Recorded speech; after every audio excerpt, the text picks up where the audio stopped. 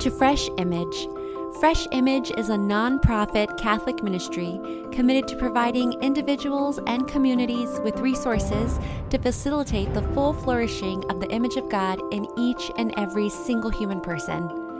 Not only will you find hundreds of articles, convenient audios, and presentations on our beautiful faith, but also catechetical resources to be used in the classroom, at the parish, and at the kitchen table.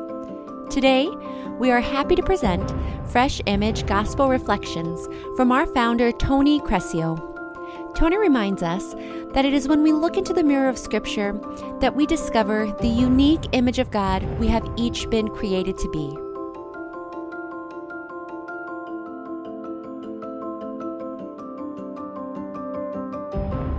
My dear friends in Christ, last Sunday, we heard our Lord tell us that He is going ahead to prepare a place for us in His Father's house, where there are many dwelling places, or mansions. Upon further examination, it became clear that the image was intended to stretch the disciples' imagination to a contemplation of that which truly exceeds every attempt at conceptualization, the eternal dynamics of love that is the triune God. Nevertheless, as Jesus told Thomas, both the mysterious life of the Trinity and what it means for the human creature to enter into that life is fully revealed by the life of the incarnate Son, who is the way, the truth, and the life. The truth Jesus reveals about the life of the Trinity is the way of total self-giving love, which is manifested by the whole life of Jesus, but most fully on the cross, where as the great high priest, He offers Himself completely to the Father. It is this sacrifice, and it alone, which opens the way into the embrace of God for the human family, and the mode of the human family's participation in the divine life is meant to imitate that of the Son. We have been called, as St. Peter told us last weekend, to be a priestly people, who offer themselves through, with, and in the Son to the Heavenly Father. As was said last weekend, this side of eternity, our priestly life is experienced most perfectly in the Eucharistic liturgy, where the sacrifice of the Son as head is participated in by the members of His body, the Church. This is why the sacrifice of the Mass is the source and summit of the Christian life. And, as source and summit, it is meant to shape the whole of our lives so that all things we say and do are caught up in this one sacrifice of the whole Christ, head and body. This is what the Catechism teaches us in paragraph 1368, where we read that the lives of the faithful, their praise, sufferings, prayer, and work are united with those of Christ and with His total offering, and so acquire a new value. The question becomes, how do we live a life that both flows directly from the Eucharist and has its logical summit in that very same sacrifice? Our readings for today provide us with the answer. This Sunday's Gospel reading follows directly upon last Sunday's, and thus it too is part of Jesus' farewell discourse in the Gospel of John. The first words Jesus speaks to us this Sunday are likely to strike a dissonant chord in our postmodern ears. Jesus says, "If you love me, you will keep my commandments." Such words are easy bait for many today, whose sensibilities have been formed by a Nietzschean and Foucauldian hermeneutics of suspicion rather than Scripture. Consequently, many would respond to these words with charges of patriarchal coercion, for this is what the postmodern mind has been trained to see and hear everywhere. The criticism would run something along the lines that Jesus is trying to coerce His disciples by saying, "If you really love me, you'll do what I tell you." From this perspective, the next line would only seem to prove the point. For Jesus says next, "And I will ask the Father, and He will give you another advocate to be with you forever. This is the Spirit of truth, whom the world cannot receive, because it neither sees Him nor knows Him." A postmodern sensibility would say, see, now He's saying that if we're good and do as He says, He is going to give us something special that He won't give to those who disobey Him. In short, in Jesus' words, the postmodern secularist sensibility here's an attempt to make us good little boys and girls and do what we're told. However, such a reading is nothing more than a classic case of projection. Secularists hear this in Jesus' words because this is the way the world works. A quick look at the daily news makes it clear that if you don't get in line with the vision of reality projected by today's elites and their accompanying mores, you are not welcome to participate in society, and will be promptly canceled. But this is not the way God works. So then, is Jesus really saying that if we love him, we will do as he tells us? You bet. That's exactly what he's saying, and to suggest otherwise would be a clear distortion of the sacred page. However, there is no coercion here. Rather, it is a statement of reality.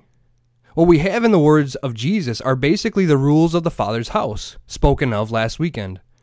And this house is creation itself, and all that constitutes it. For all creation was made for participation in the divine life, and therefore it has been created based on the dynamics of divine love. This, if you want, is the law of the Father's house. Here it is helpful to ask ourselves, what is a home? Well, among other things, a home functions something like a central hub or anchor point for those who share a life together.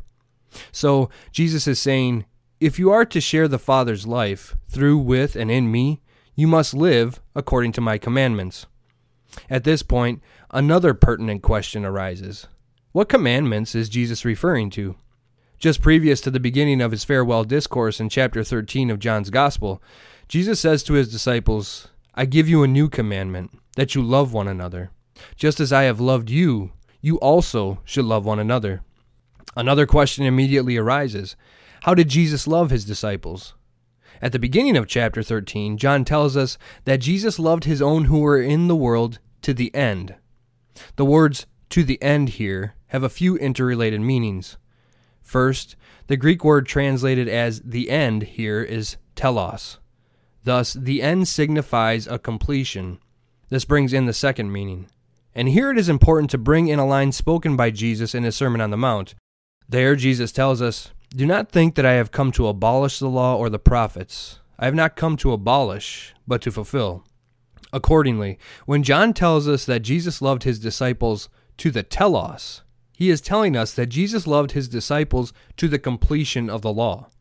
The whole of Jesus' life and teaching makes manifest the fulfillment of the law given to the people of Israel through Moses and preached down the centuries by the prophets. However, the most eloquent expression of the telos of the law is the cross. The love displayed on the cross that exemplifies most perfectly what the law was about all along, teaching the human family how to love as God loves, completely and without reserve. Thus, Jesus also loves the human family to the extreme end, to the end of God-forsakenness on the cross, so that the whole of the human family might be drawn back into perfect communion with God, that his very incarnation realizes. As the teaching of Chalcedon in 451 stated, in the incarnation, the divine and human natures unite, without confusion, without mixture, without separation, and without division. By his paschal mystery, the incarnate Son makes possible a relationship between the human family and God, analogous to the one which obtains in his very person. The human family need no longer be estranged from relationship with God, precisely because the incarnate Son has loved us to the end, releasing us from the hold sin and death once had over us. This is what the divine law first given to Moses had been driving at all along, to draw the human family into ever deeper and more perfect communion with God. This becomes clear when we remember that the giving of the law comes in the context of God's covenantal relationship with the people of Israel. Consequently, in chapter 24 of the book of Exodus, we are told that after God had given the law to Moses, Moses came and told the people all the words of the Lord and all the ordinances. To which the people answered with one voice, all the words that the Lord has spoken we will do. Moses then sprinkled the blood of sacrificial oxen upon the people of Israel, and said to them, see the blood of the covenant that the Lord has made with you in accordance with these words. The blood of the sacrifice was a sign of the people's agreement to live in covenantal relationship with God as prescribed by the law. Time and again, this covenantal relationship between the people and God is described by the prophets as a marriage, and conversely, the breaking of the covenant as adultery. The most famous example of this is the prophet Hosea. After using very stark language to describe the adulterous breaking of the covenant by the people of Israel and the judgment which was to follow as a result, God describes his reconciliation with the people through Hosea in this way. On that day, says the Lord, you will call me my husband, and no longer will you call me my Baal. I will take you for my wife forever. I will take you for my wife in righteousness and justice, in steadfast love and in mercy. I will take you for my wife in faithfulness, and you shall know the Lord. It is in the life of the Son of God incarnate that the mercy and fidelity of God's love is fully revealed to the world, and by his paschal mystery, that the reconciliation described by Hosea takes place. Thus, on the eve of his passion, our Lord took a cup of wine, and after giving thanks, he gave it to his disciples, saying, "Drink from it, all of you, for this is my blood of the covenant, which is poured out for many for the forgiveness of sins." Each and every single time we participate in the Eucharistic liturgy and receive the body, blood, soul, and divinity of the Son of God, the covenantal relationship between God and his people is consummated. The loving unity between God and the human family, made possible by the sacrifice of the cross, realized. And just as any marriage must be lived day in and day out, this moment of intense unity between God and ourselves must be lived out in a life completely characterized by that relationship. This is what the law first given to Moses at Sinai was meant to help the people do. Thus, in his letter to the Galatians, St. Paul describes the law as pedagogos. A pedagogos was a slave who had care of the boys of a family, charged to oversee the children's education and moral development. Accordingly, the law teaches us how to live in covenantal relationship with God. And if we take a look at the structure of the core of the law, the Ten Commandments, it becomes clear that living in covenantal relationship with God has everything to do with how we live in relationship with one another as well. In Sermon 33, Augustine divides the Ten Commandments into 3 and 7. He says, "So too the Ten Commandments were given on 2 tables. 3, that is, are said to have been inscribed on one table and 7 on another. Just as the first 3 belong to love of God, so the 7 others are assigned to love of neighbor. Thus, each of the commandments have either to do with how we are to give ourselves lovingly to God, or how we are to give ourselves lovingly to our neighbor. This is why when asked what the greatest commandment is, Jesus provides a law which summarizes both tables of the Decalogue. You shall love the Lord your God with all your heart, and with all your soul, and with all your mind. This is the greatest and first commandment. And a second is like it. You shall love your neighbor as yourself. On these 2 commandments hang all the law and the prophets." Our Lord gives clear primacy to the first table, which orders our relationship with God, because one's neighbor, a creature created in God's very image, can only be loved rightly in relation with and reference to God. Each and every time this is forgotten, our relationships with one another become distorted. This too is on full display in the prophets, most famously perhaps by the prophet Amos, who is known as the prophet of social justice. God charges the people, especially the elites of society, with all sorts of injustices, including economic dishonesty, aimed at taking advantage of the poor, and distortion of the understanding of justice itself. Evidently, some things never change. But what Amos points out together with all the prophets is that on our own, the human family is utterly incapable of living the law of God rightly. And because we fail to live the law of God, our relationships with one another too become horribly distorted. Consequently, to have both our relationships with one another and with God repaired required a remedy. This remedy is described by the prophet Jeremiah in this way. "But this is the covenant that I will make with the house of Israel after those days, says the Lord. I will put my law within them, and I will write it on their hearts. And I will be their God, and they shall be my people.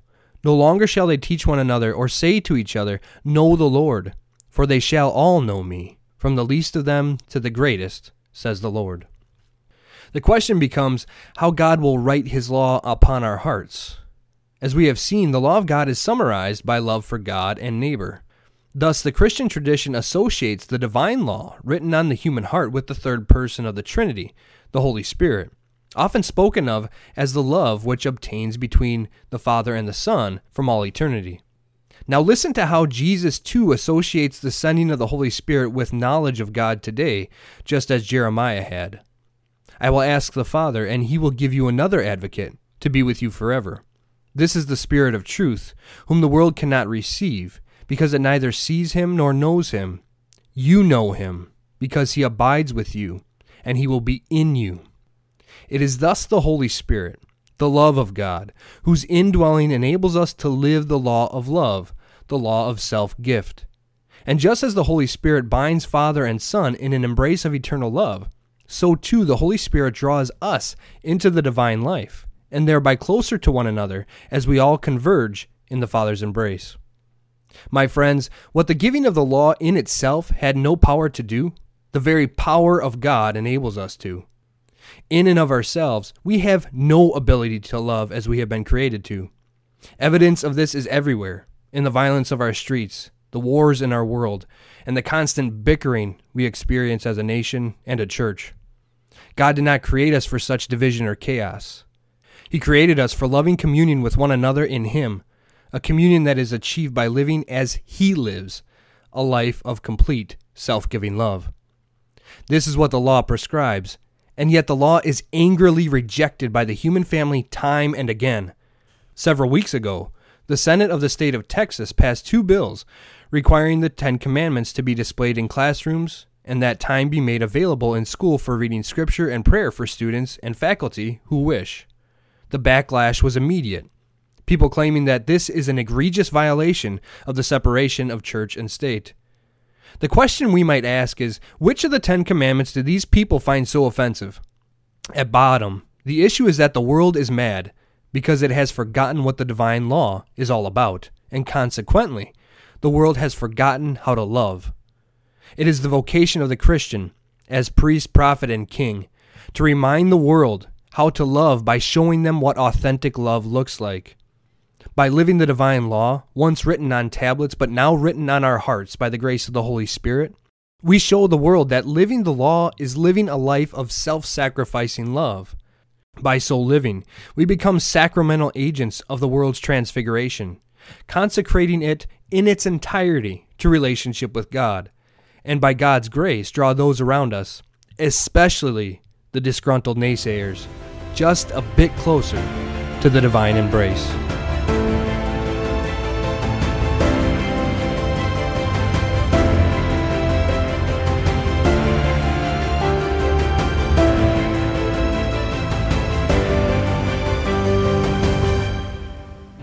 Thank you for listening to this week's Gospel Reflection. For more resources, please visit us at freshimage.org. And remember, when you live a fresh life, you will be a breath of God's fresh, life-giving air to the world.